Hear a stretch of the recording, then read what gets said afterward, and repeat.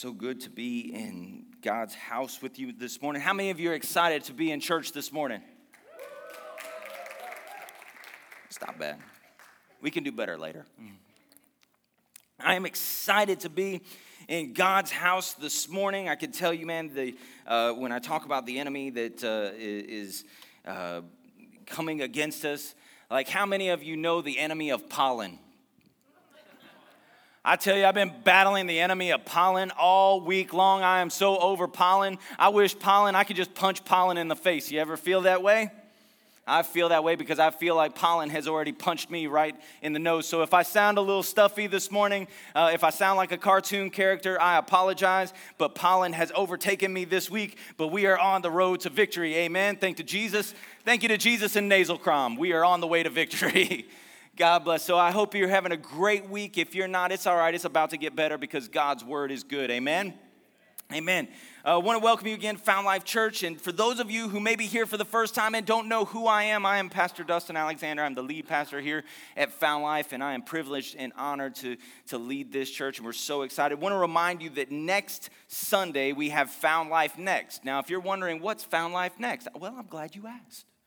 Found Life Next is your opportunity to find out what Found Life is all about. If you've been wondering, if you've been here a couple times, or maybe you've been here for a long time and you really don't know a whole lot about Found Life Church other than what you see on Sunday morning, well, now is your opportunity. Next Sunday after service, we're going to have childcare available for you. We're going to serve a light lunch. We're going to make it really, really easy for you to come right after service. It'll take about 45 minutes to an hour. We're going to have a Found Life Next fast track so that you can learn everything in one day. How many of you are excited about that? I'm counting hands here. Let's see anybody can pass the lights. I know that you're all going to be there, and we will run out of food very soon. But we want to give you that opportunity to let you know all about that and to show you all the ways that you can get involved. I talked about it last Sunday, man. Our kids' church is growing by leaps and bounds, and we are looking for, some of you have already signed up to be a part of our kids' team, and I thank you, and I encourage you. Those of you that haven't yet, I encourage you, even today after service, to go back and talk to our Connect team, and they'll show you how to get involved with our kids. This morning as we continue, we're in week 3 of our series, Relationship Goals, hashtag relationship goals. For those of you, you've went home and no doubt you've probably searched this on Instagram, and I apologize for whatever it is that you found, but hashtag relationship goals, over 14 million posts with that hashtags, and most of them are centered around, what I would consider to be silly things, but people post these things called relationship goals, man. You've got somebody that's, I told you last week, I saw the picture of the man, and he's like holding his wife like by one arm, and he's dangling over this like beach scene, and there's sharks swimming in the water below, and it's like hashtag relationship goals. And for Jessica and I, it would be more of a hashtag divorce. It would not work out well. It would not be something that would be good for our marriage. But you see this all the time, and we see these relationship goals that the world, and we see the relationship goals that people want, and they say, I want that. I want that kind of love. I want that. I want the sunset heart hands. I want everything that the world says is all about a relationship. I want that, but so often we don't know what that is. And so we began to talk about what that is, what real love is. We don't want the fake love. We don't want the carefully crafted, photoshopped. We don't want the TV sitcom love. We don't want, even though it was part of my childhood, man. I loved me some Zach and Kelly. You know what I mean? Nobody else out there. No 80s kids, no 80s, 90s kids out there. I'm saying I got one of you that'll bear witness. That's what I'm saying. Zach and Kelly, that was my relationship goals. Like I wanted to be Zach Morris, man. But even in that, I've realized as I've gotten older that was a carefully scripted, that was carefully planned. That's not real. And not only that, but man, they went to college and Kelly left him for a professor, and I forever hate Kelly now because of that. I think they got back together and got married, but it was never the same after that. You know what I'm saying? But that's not real. We want something that's real. We want something that's real. We want God-given. And so in order to have something that's real, we have to address some of the realities of our life. We have to address some of the realities of marriage, some of the realities of relationships. And if you're single, we've got something for you in this, and goals and aspirations for when God does bring your perfect match and your perfect mate along, and you guys want to set out on a life together. You should have some goals for your future relationship. But I want to warn you this morning, and I'm going to say this just very quickly, is today as we get into our message, and as we bring this in, I believe the enemy has been fighting us all week and fighting in the church and doing things, because this morning I want to address some sensitive issues. And so I want to give you the opportunity, if you have kids that you brought in here, and we're going to talk about some things that are real. And we're going to talk about some things that affect couples, that affect people in the reality, in the context of our society. And so if you need to excuse your kids to Found Life Kids or whatever you need to do, I just want to give you that opportunity. Nothing that we do is in an attempt to be crass or for a shock factor. That's not what we're going for. But the reality is we face very dark times. We face very dark addictions and things that the enemy would seek to keep hidden in darkness in our society that he does not wish for the church to talk about. You understand what I'm saying? But see, the scripture said in 1 Corinthians 4 and 5, Paul said, he will bring to light what is hidden in darkness. And so today we're going to address just some of those things.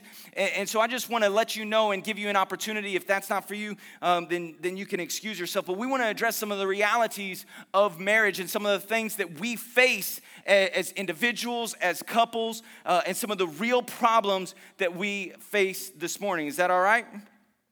All right. You know, no one ever goes into a marriage with the goal of destruction. Like, I've never known anybody that went into a marriage and said, you know, if you asked them at the wedding and you did like the interview with the camera, like, hey, what are your goals? What do you think the goal for your marriage is going to be? Well, you know, we're going to have a good run for 2 years. We're going to fight for 3 years, and then we're going to be divorced by the 5th year. I'm going to be remarried by my 7th year. Nobody ever goes in with that goal. Nobody ever goes in and they don't do the interview and the wife says, you know what I'm going to do? I'm going to get so enamored with buying shiny things. I'm going to get so enamored. You know what? I'm planning on running up a lot of credit card debt. And he has no clue about it. He's not going to find out until we are buried with credit card debt. And then we're going to fight about it. And that's going to be what we're going to do. Nobody ever goes in and said, you know what, I'm going to, year one's going to be pretty good, but then in year 2, I'm going to develop an addiction to pornography, and then we're going to fight about that, and then we're going to have, I won't be able to stop, and then the thrills of marriage are going to be gone, and we're going to lose all intimacy. That's going to be our goal, or we're going to get busy with kids, and we're going to get busy with the household, and just kind of ignoring each other, and we're just going to become really good roommates. See, nobody goes in with the idea, the plan, and that they're going to drift apart, that these things are going to happen, that they're going to lie to each other, or they're going to do these things. Nobody goes into it with those kind of goals, but yet so many marriages end up in places that they never thought possible. Have you ever heard that before, or maybe seen that where somebody says, I never thought that I would end up in a loveless marriage. I never thought this would, when we were kids, when we were young, I never thought that this would happen to us. I never thought that we would be the couple that would just go through the motions. I never thought that we would be the ones that would end up in divorce court. I never thought that we would be the ones. See, you hear that so often. Nobody ever thinks that that's where they're going to end up. You've seen friends or couples. You ever had that couple you thought, man, of all people, I never thought they would get divorced. I mean, I thought that me and my wife wouldn't make it long before them. I mean, they seem like the perfect couple. They seem like they had it all together, and it shocked you. But how did they get there? See, how did they get there? We never stop to ask the question, how is it did we get here? How is it did they get there? How did we get to this place? And see, if you are not intentional about your direction, then you don't know where you'll end up. See, when we start off so many times in marriage, we're not intentional about the direction that we're headed. We're not intentional about where we are going. And so thus where we end up, we have no clue. It's kind of like right now if I left the parking lot and I just started driving. I don't know if I don't set a map, if I don't set a course, if I don't put a place in Siri, or even have a general idea of where I'm going, then I could end up anywhere. I could end up over in Clearwater at the coast. I could end up in down at the Keys. I could end up I could end up in Alabama of all places. Oh, God. Ooh.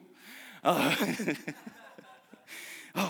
Lord, not that thought. But if you don't set a direction, then you could end up anywhere. And so many marriages end up in places and they look around and they say, how in the world did we get here? And it's because they never set a direction for their marriage. They never set a direction for their life, but not us. Not this congregation, not Found Life Church, not those of you in here. We have a vision, right? We've got a plan. We've got goals. We want better. We've got a direction for our life. Solomon said in Proverbs, the 29th chapter in verse 18, he said, where there is no vision, the people perish. But see, we have a vision. We have goals. We have a place that we want to go. We've talked about it the last couple of weeks. The first goal that we set is we want to be Christ-centered. We want to be Christ-centered at the center of everything that we do, at every decision, at every point, at every turning point. We want to be Christ-centered. We don't want it to be mine and yours, but we want it to be His direction. We want it to line up with His word. We want to be Christ-centered in everything that we do. And so we've committed ourselves to praying together. And I got to tell you, man, I've heard testimonies already of couples who have started praying together and how God has already began to work and change. I can tell you, even for Jessica and I, we've prayed together for years, but committing to praying together more faithfully has made a huge difference even in these last couple weeks as we've faced difficulties of our own and problems of our own. It's made it so much easier to get along. It's amazing. You want to start getting along really good with your spouse? Then, man, start praying together. And so we are going to be Christ-centered. Last week we talked about being Christ-centered and being mission-driven. You have a mission as a couple. You have a purpose together. We're serving God, and we're serving God better together. So you have a mission in serving, a mission and a call to those outside of the church to share Christ's love and the gospel outside of it. You have a mission. And this week we want to talk about being devil kicking. Devil kicking. Like just devil kicking. Maybe you're from the 80s and your devil kick looks a little bit more like that. That's how my devil kick looks like. I'm just like, you know. For those of you that don't know, that is the Karate Kid, the one and only Ralph Macchio. But we want to be devil kicking. See, some of you don't realize, or maybe you don't want to think about it, or you just want to pretend that it doesn't exist, but there is a real enemy. If there is God, if there's a real God, there's a real enemy that hates your guts. Always remember, we have to always be vigilant. We have to always remember that in Jesus addressed this, Jesus talked about this in John 10:10. He calls him the thief that goes about and seeking who he may steal. He calls him the lion seeking whom he may devour. These things. There is a real enemy, and he hates everything that matters to God and to you.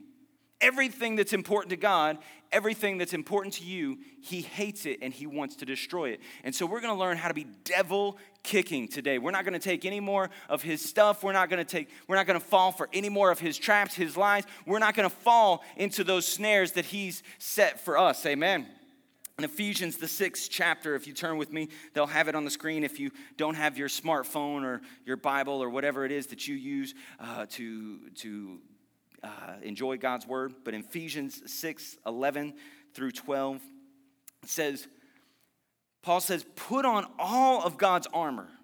Put on all of God's armor so that you will be able to stand firm against all strategies of the devil. How many of you know that the enemy strategizes on how he can defeat you? He thinks about it, he plans it, he plots your destruction. And so Paul is saying here, put on God's armor so that you can withstand all of the strategies of the one who is the father of lies, who is the epitome of evil, the one who wants to destroy you more than anything else, so that you can stand firm against all strategies. For we are not fighting against flesh and blood enemies, but against evil rulers and authorities of the unseen world, against mighty powers in this dark world, and against evil spirits in the heavenly places. See, whatever God blesses, whatever God loves, the enemy hates. Whatever he blesses, the enemy curses. See, God blessed, we talked about this last week. God blessed our marriage. God blessed the sanctity of marriage with Adam and Eve in Genesis, the first chapter. And he blessed them and he gave them a mission. And when he blessed them, immediately what God blesses, the enemy curses. The enemy hates immediately, and we see that in Genesis, the second chapter. Immediately, what God brought together, the enemy sought to divide. He immediately sought to destroy it.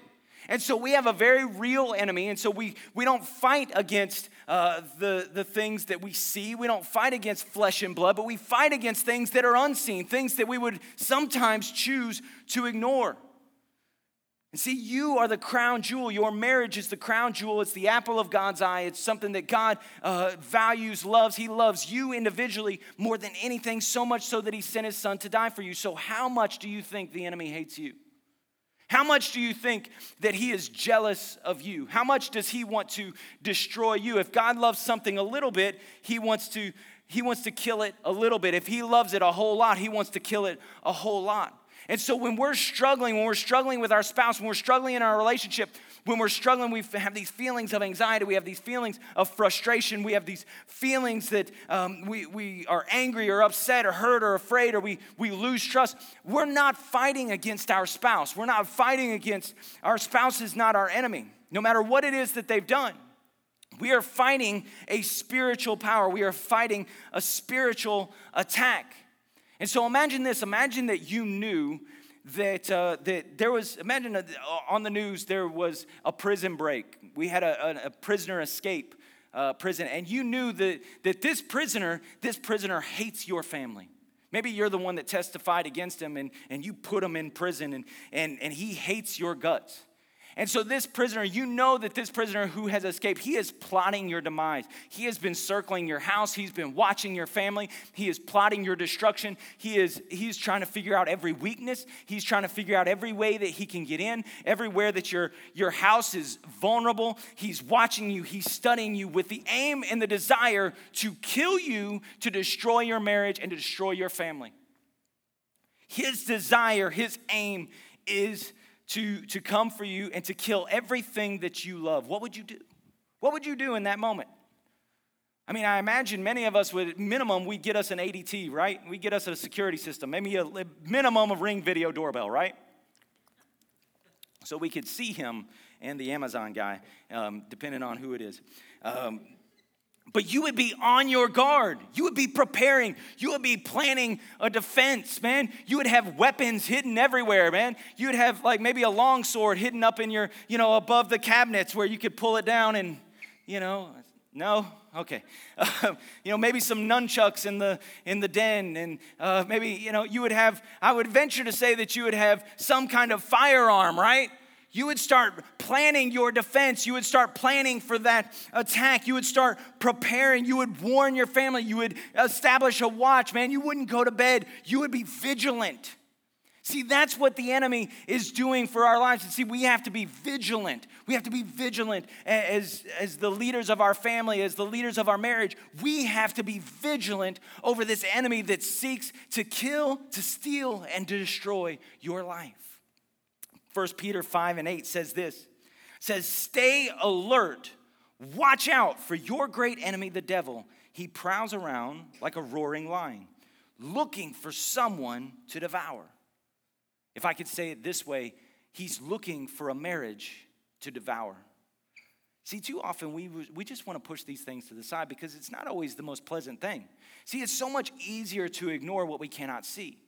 See, we want to fight with the guy that cut us off, with the dude that cut in line at Starbucks. We want to fight with the person at work that we think has it out for us. We want to fight with all of these flesh and blood people because we see them, but realizing that we are completely ignoring the real threat. We are completely ignoring the real threat of destruction. We are completely ignoring the real threat to everything that we love and hold dear. And see, Peter's saying, stay alert. Stay alert. Don't get lulled to sleep. Don't push it to the side. Stay alert because there is a real enemy who wants to devour your marriage, who wants to devour everything that you love. So how does the devil attack? What do we need to be on alert for? What is it what are some of his motives and ways that he comes at us in life? Well, there's a couple things. See, the devil never announces his attacks. That's one thing that we need to understand. He never says, like when we're doing good or everything, he's never yelling at us from across the street saying, hey, watch out. I'm coming next Tuesday for you. I wish, right? You guys ever had the devil announce when he's going to attack you? You ever have like in advance when all hell's going to break loose in your life? No, it just kind of happens, right? And you never saw it coming. It's like, oh my gosh, this week was just the week from, and I don't even know what, and man, it just came out of nowhere. See, maybe I'm just not as spiritual as some of you, but see, it always seems like he just kind of sneaks around. And he attacks when we're most vulnerable, and he attacks when we least expect it. And he attacks, and he comes to destroy our life. See, the devil often attacks with two things, with distractions and seductions. He attacks with distractions and seductions. We see this even in Genesis. He distracted Eve with the apple. He distracted Judas with money. He distracted David. He distracted Solomon even. And we see this time and again, those who fall, he distracts them. He distracts them and gets their eyes off of what's important, gets their eyes off of God, gets their eyes off of what is valuable to them. He gets you distracted. See, we see a powerful verse in the Old Testament and the Song of Songs, which if you're going to do a relationship series, right, you got to go to Song of Songs, right? There's a lot of good stuff in there. We're not gonna go into all of it, but maybe just one time, just crack open, light a candle, and crack open Song of Songs, and maybe you and your wife just read that together. I'm just saying, it might make for a good evening. You never know. You guys have no clue what I'm talking about. You need to find out real quick. I'm just saying. But Solomon is pursuing the Shulamite woman, and he's talking about how beautiful she is, man. And he starts complimenting his beloved. Now, no doubt Solomon's game needs a little bit of work because he uses some lines that I don't know that it would work so much in the context. He starts complimenting her and saying, listen, baby, your hair is like a flock of goats. That's what I'm saying. What's up? Flock of goats. You know what's your neck? Let me tell you about your neck. It's like the Tower of David, sweetheart. Your neck is like the Tower of David. And you're too fond. No, don't go there. We'll read that part later. But he starts complimenting her. And then all of a sudden, things kind of get serious here with Song of Songs. And there's this verse in here where it says, in Songs, the second chapter, 14 and 15, it says, catch for us the foxes, the little foxes that ruin the vineyards, our vineyards that are in bloom. What is he saying there? See, foxes would eat the blossoms. See, they would and not allow for the blossoms to fall on the ground, and thus the grapes would never grow. And what would happen is it would ruin the harvest. These little foxes, he says, catch the foxes, the little foxes, those little things that get in our way, that keep us from the harvest, that keep us from the good things, keep us from the things. They come and they eat the blooms, and they keep us from the harvest. See, too often we're looking out for the lions to come in. We're watching out for the tigers. We're watching out for the bears. Oh my. We're watching out for these things. We're watching out for these big things. But Solomon said, no. It's the little things. It's the foxes. It's the little things that come in and they steal what the goodness of God, what God has for your relationship. It's the foxes. It's the enemy tries to distract you with things that you barely notice, but if left unchecked, they'll go on to destroy you. It's the little foxes that the enemy distracts you with, not the big things. It's kind of like the enemy is never going to come to you and say, hey, you should go rob a bank today. That'd be a good idea. Because more than likely, and hopefully everybody in this room would say, no, I'm not robbing a bank. I don't think. How easy is it going to be? No, he's not going to come to you with something that is big and seems ridiculous that immediately you're gonna recognize. But he might come to you and say, hey, you know what? You could just cheat on your taxes a little bit. Nobody will know. See, it's the little things that destroy the integrity and begin to eat away. It's the little foxes that we have to worry about. See, I'll give you an example. It's the little foxes that the devil might come to you, ladies, and he might try and get you to compare your husband. He might begin with getting you to compare your husband to a TV show. In fact, This Is Us is one of the worst things that could have ever happened to husbands all around. The show This Is Us, let me tell you, ladies, let me just go ahead and break it down to you. Jack is not real. He is not real. He is never going to be real. And so to give the expectation that I'm going to be Jack, that's a little bit much. You know what I'm saying? But he'll get you, ladies, to begin comparing your husbands. And next thing you know, he'll get you, he'll speak, he'll begin to whisper, he doesn't really take you out on dates. Don't you see Facebook? Don't you see how her husband takes her out? Don't you see how he posts things about how much he loves her and values her? See, don't you wish that your husband was like him? And he'll whisper anything. You really don't have any romance in your marriage. They have romance. Look at their marriage. They have romance. You don't have romance in your marriage. You don't have the emotional connection like they do. Look at how he holds her. Look at how he displays her. Look, when they go to Magic Kingdom and they take the picture, look at how he has his arm around her and they're smiling and everything. You don't have that with your husband. He doesn't value you like that. See, it's the little foxes. It's the little things that he begins to eat away and to chip away at your relationship and the integrity of your relationship. See, and then next thing you know, it's like, man, he doesn't really talk to you. He doesn't really value you. He doesn't hear what you have to say. But the guy at work does.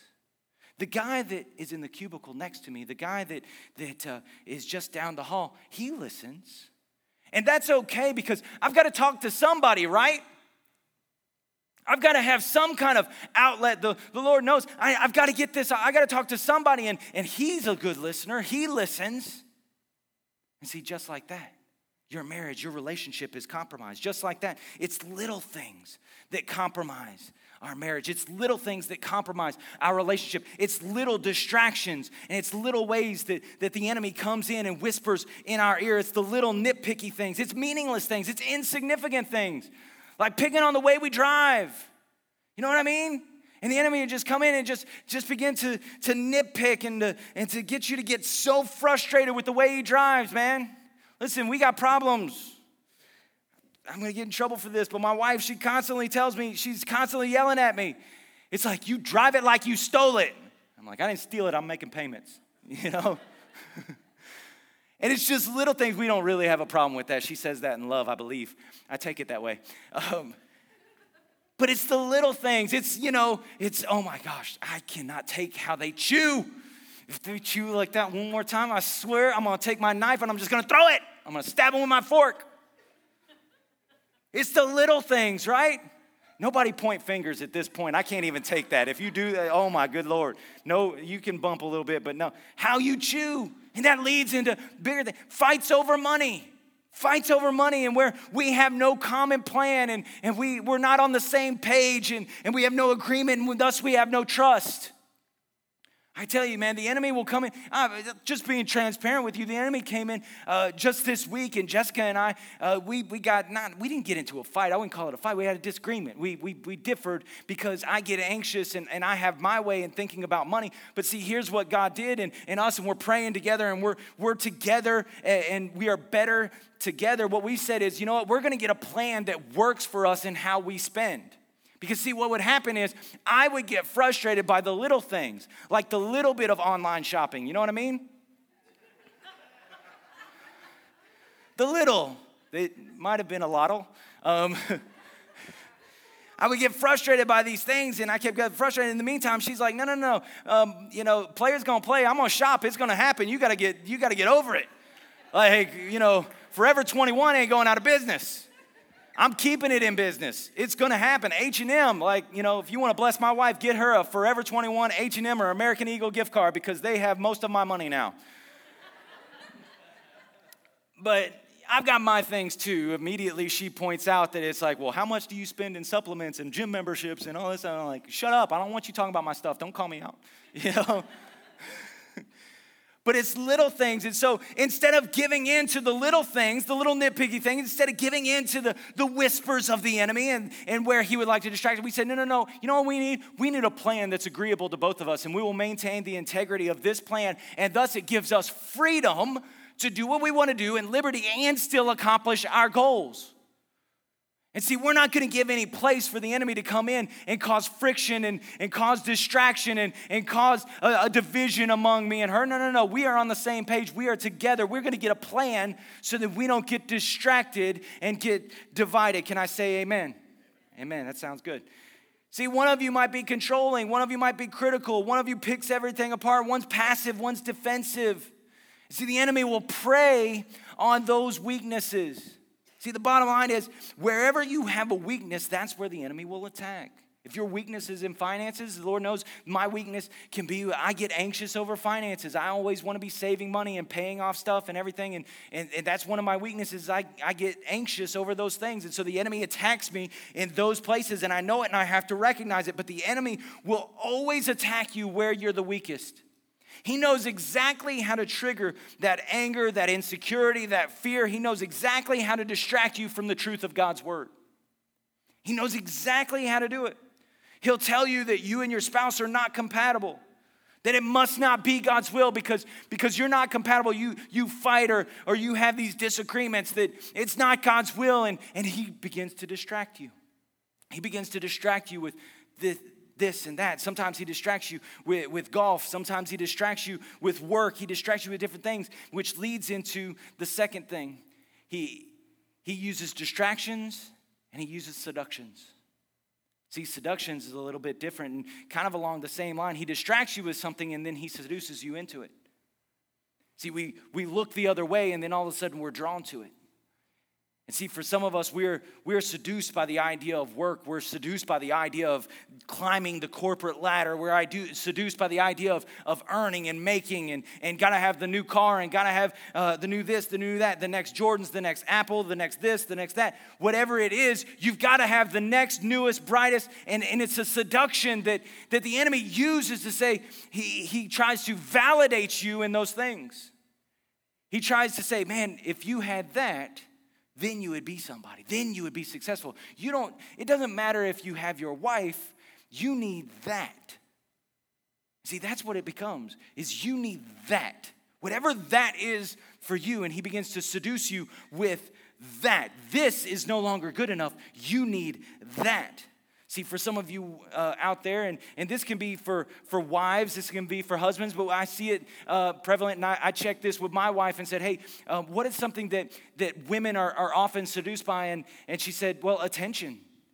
See, ladies, so often you can get seduced by attention, by likes, by that person who talks to you, that person who gives you that attention. And the enemy knows how to play on your insecurities. Men, same thing. Hey, we're just as insecure. The enemy knows how to play on our insecurities as well. And he'll seduce you with positive affirmations. He'll seduce you with likes. Like how many of us, man, you go back, and I've been guilty of this before, man, you post something and you just want to go back and see how many likes you get. I remember when we first got social media, it was so funny. We would go back and we would see how many likes. And then I remember one time we posted a picture, this was a couple years ago, and we said something about, our anniversary, and not a lot of people gave us the thumbs up. And Jessica was like, hey, nobody likes us. I was like, no, baby, they just probably didn't see it, man. We're awesome, But it's just funny how you fall into that trap. You know what I'm saying? It's just funny how you fall into that seduction of wanting positive affirmations, of wanting attention. And ladies, that's a dangerous place to be. Men, that is a dangerous place to be when you want the attention of someone who is not your wife, when you want the attention of somebody who is not your spouse. And then there's the big one that affects every single one of us. The big seduction that the enemy is using now, he's used it since day one. This has been capital one, number one in the playbook since the beginning. And that's sexual temptation. Sexual seduction, sexual temptations. That studies show, and this is amazing, studies show, we talked about the statistics of those who pray together and everything, and less than 1% of marriages of people who pray together end up in divorce. So that means that when you pray together, it is 99% likely that you are going to remain married to your spouse. On the other side of it, they interviewed couples who have already went through a divorce. Did you know that 60% of couples that have ended up in divorce, they cite pornography as a factor, as a major factor in divorce. See, that's the reality of the situation. And too often the church just wants to pretend like that's not there. We want to step over it, and we want to talk about something else. Like, let that be in the darkness. We don't want to talk about that, but that is destroying more people, more families, more relationships than anything else. It is a sickness and a cancer that we have to bring to light. And the reality is the enemy is coming in and he's saying, listen, you can do this and nobody will know about it. While you rot from the inside out, while marriages are holed out from the inside. And everybody sees the facade, everybody sees the smile when you come to church, but they don't know that the cancer is eating you up inside. Sexual temptations. See, we can't get around this reality. Ephesians 5:3 says this, but among you there must not be even a hint of sexual immorality or any kind of impurity. Not even a hint. Not even a little bit. We're not even going to crack the door as the musicians come, and I'm out of time. I can't believe it. Not even a hint. Not even a little bit. We're not going to crack the door. Let's play a little game here for a second. When is it okay to have a hint of sexual sin in your marriage? When is it okay to have a hint of sexual temptation in your marriage? Is it okay when you lie to your spouse and you meet somebody online and you sleep with them? No, we know that one. Is it okay when you binge watch pornography on your phone and you compare your wife to the images that you see and the things that you see, which there is nobody on the face of this earth, because that's not real and that's not reality, and even what you see is carefully crafted and designed to stimulate you in a way that is like drugs. It is like heroin to your brain. They've done studies that have showed that pornography is, you have the same dopamine reactions as you do to hardcore drugs. That it stimulates the same pathways, the same neural pathways in your brain. Maybe it's not full-blown porn, but maybe where's the line? Where's the hint of sexual immorality? Maybe it's just a Netflix program that they don't show it all, but they show a little bit. But that's okay. It's just mature. It's all right. I'm big enough to handle that. I'm an adult. See, where's the line? Where's not even a hint to start? Excuse me. Maybe is it in dressing provocatively? Is it in posting immodest photos? Is it in borderline inappropriate conversations? See, I know this is where the room gets quiet because I know that there are people who are really dealing with these situations. See, I don't apologize for talking about this because we have to change the line. See, too many of us, we're living too close to the line. There's too many of us that we don't understand what is impurity. It's a poison. It is a poison that some of us are content to sip slowly. And it doesn't kill us right away, but we just continue to sip just a little bit at a time. And it is slowly killing everything that God loves. Every relationship, every interaction, it is killing your marriage and rotting it from the inside out. Where is the line of sin? See, for me, I don't want to be anywhere near it. Too many of us want to toe the line and we want to come up to the line and say, okay, there's the line, and I'm going to stay right here. I'm not quite stepping over. But see, right there, it's too easy to fall. It's too easy. It's too easy to fall in somewhere that I never intended. It's too easy to fall and go in a direction that I never planned for. I never intended to be there. I never set out to do this, but I just walked that line. See, how many of you are walking just like this? I'm not quite doing it, but I'm right there. It's not really pornography, but it's right there. It's real close. Somebody said, what is pornography? Well, I know it when I see it. See, for me, anything close, anything that takes my mind, distracts my mind off of my wife. See, I don't want anything to do with that. See, God has given me her. I don't want to mess up her by comparing her to something that's not real. She's beautiful just how she is. She's perfect just how she is. See, I don't want to toe that line and even have a hint of messing that up. I don't want to toe that line and have a hint of falling over. See, we try to we try to toe that line. See, in Proverbs 4, Solomon says it this way in verse 14 and 15. He says, do not set foot on the path of the wicked or walk in the way of evildoers. Avoid it. Do not travel on it. Turn from it. Go on your way. Get rid of it. Not even a hint. Do everything that you can do to move away from it. Run from it. Avoid it. Don't go anywhere near that long. That's not a passive scripture. It's an active scripture, and we are actively protecting our marriage. Sometimes that means having limited access to our phones. That might mean putting barriers where we're never alone with the opposite sex. That might mean that we have no ongoing conversations with people on social media that it's inappropriate to. That might mean giving access. Listen, my wife has access to everything social media that I'm a part of. She has access to my cell phone. She knows my cell phone password. She can read every email. She can read every text message. She can see every Facebook Messenger. If you message me on Facebook, just know that she's going to read it. She has access to everything because I am going to live in the light and I'm not going to hide anything from her.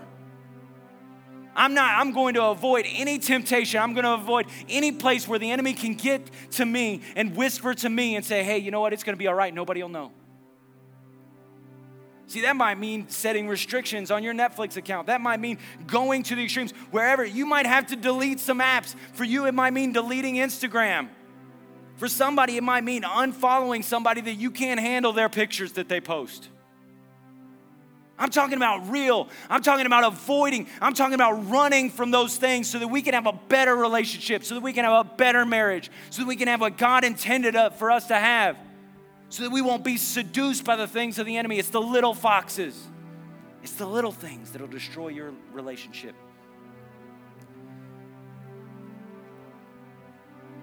Why fight a temptation in the future when you have the power to eliminate it today? What do you have the power to eliminate today? See, I don't want to deal with the temptation of pornography later, so I eliminate the possibility of it today. I eliminate those things from my life today. Why leave a door open that I can lock today? In this place, there might be two extremes of people. There might be some of you saying, man, I don't know why you're talking about this. I don't appreciate you talking about this. This is stupid. I don't have a problem with it.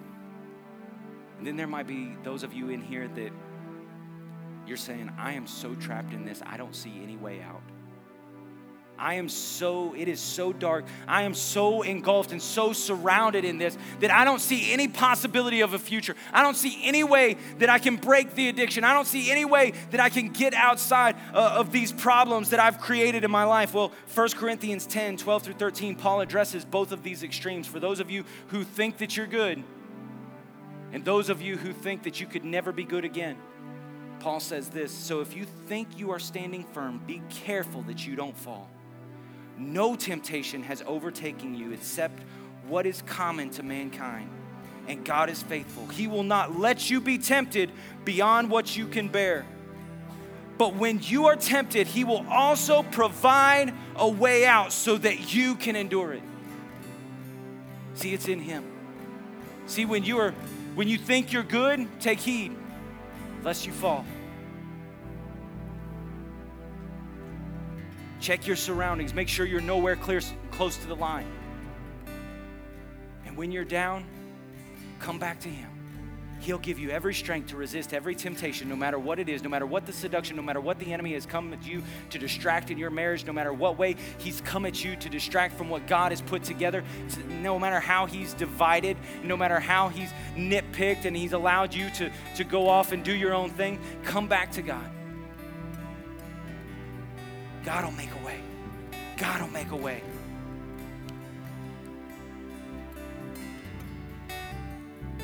Whenever I'm tempted, one of the things that helps, I begin to think, and this has, been years gone by, and I'm not without my own, I'm human and things happen, but I begin to always think, what would happen if I gave in to this? What would happen if I gave in to something? If I gave in to that inappropriate conversation, if I gave in to these things, these seductions, what would happen? Well, one day I begin to visualize that. Well, one day I'm going to have to meet God face to face. I'm going to have to give an account for every single action. It's going to hurt and disappoint my parents. I'm going to have to, if it's bad enough, I'm going to have to step down from this church as your pastor. Yes, God will forgive me, but the trust will never be the same. See, I have to maintain my integrity. And I would have to leave something that I love so dearly. It would crush my children. It would crush my children. See, they believe and they know me as a man of God. They know me as a man of integrity. And see, I delight in that. I want them to know me in that way. I want to be that for them. I want to be the dad. I want to be the one who shows them how to be a man after God's own heart. See, I don't want to bring spirits into my household that then I'm going to place oppressions on my son that he never asked for, but then I'm bringing spirits in that he never asked for that are going to plague him and cause him to fall into darkness as well. See, that's the reality of what we do when we give in to our seductions. When we give in to these things and these traps of the enemy. And worst of all, I would devastate Jess, my best friend. My absolute 1,000% best friend in this entire world. I would devastate her, the mother of my 2 children. See, I think about those things. I think, God, help me. God, make a way. I can't allow the little foxes to spoil what you're doing in my life. I can't allow the little things. I've got to stay vigilant. God, I've got to stay in this. I've got to stay ready. I've got to stay prepared. I've got to be on the lookout because the enemy is coming for me. See, answer honestly today. Where are we most, think about this with your spouse. In fact, take your spouse's hand if you have it, or your significant other, whoever you're with. We've been doing this over the last couple weeks. I think it's powerful for us to hold hands as spouses in agreement in relationship. We've got to be able to be honest with each other and say, where are we currently most vulnerable to spiritual attacks? Where is it that the enemy, and if you're not married, you might just personalize this and say, where am I most vulnerable? And discuss that. Maybe it's later you discuss that, and you got to be honest. What God blesses, Satan curses. What God loves, Satan attacks. We've got to be on the lookout. This morning, I want to pray for you, and I know that we've exceeded our time. But I think it's so important. I want to pray for you as couples. And if you don't know Jesus Christ as your Lord and Savior, the first thing that you need in your marriage is to be Christ-centered. And we want to give you that opportunity. And you can simply accept Jesus and say, you know what? We are going to accept that Jesus Christ is our Lord and Savior, that He came, that He lived a sinless life, that He died for our sins, that He was raised up, and that one day that He's coming back for us. And then you can know what it is to have a Christ-centered relationship with Him. But for those of you here that are struggling, and maybe this touched on a nerve for some of you, maybe you're really going through things, and I believe that there are those who are going through this, some of these very things that we've talked about. I know it because the enemy has fought all week. He's fought me, he's fought this church, he's fought the delivering of this message. And I know that there are those of you, it doesn't matter how old you are, how young you are, where you're at in this, that you are dealing with some of these, and it's a life or death issue. Listen, the enemy doesn't play. He's not just coming just to bruise you. He's not coming just to knock you down. The scripture said he is coming to kill you. He is coming to kill everything that you love. He is coming to destroy everything that is good that God brought into your life. He doesn't want to just have you knocked down in your marriage. He wants to destroy your marriage. He wants to wreck your family, and not just for today, but for generations. But see, he can't have it. See, he cannot have what you don't give him. See, it's time that we as couples, we hold hands and we pray and we take hold of scripture and we quote 2 Corinthians 10:4 and we say, the weapons of our warfare are not carnal, but they are mighty. What are our weapons? It's the sword of the Spirit, God's word.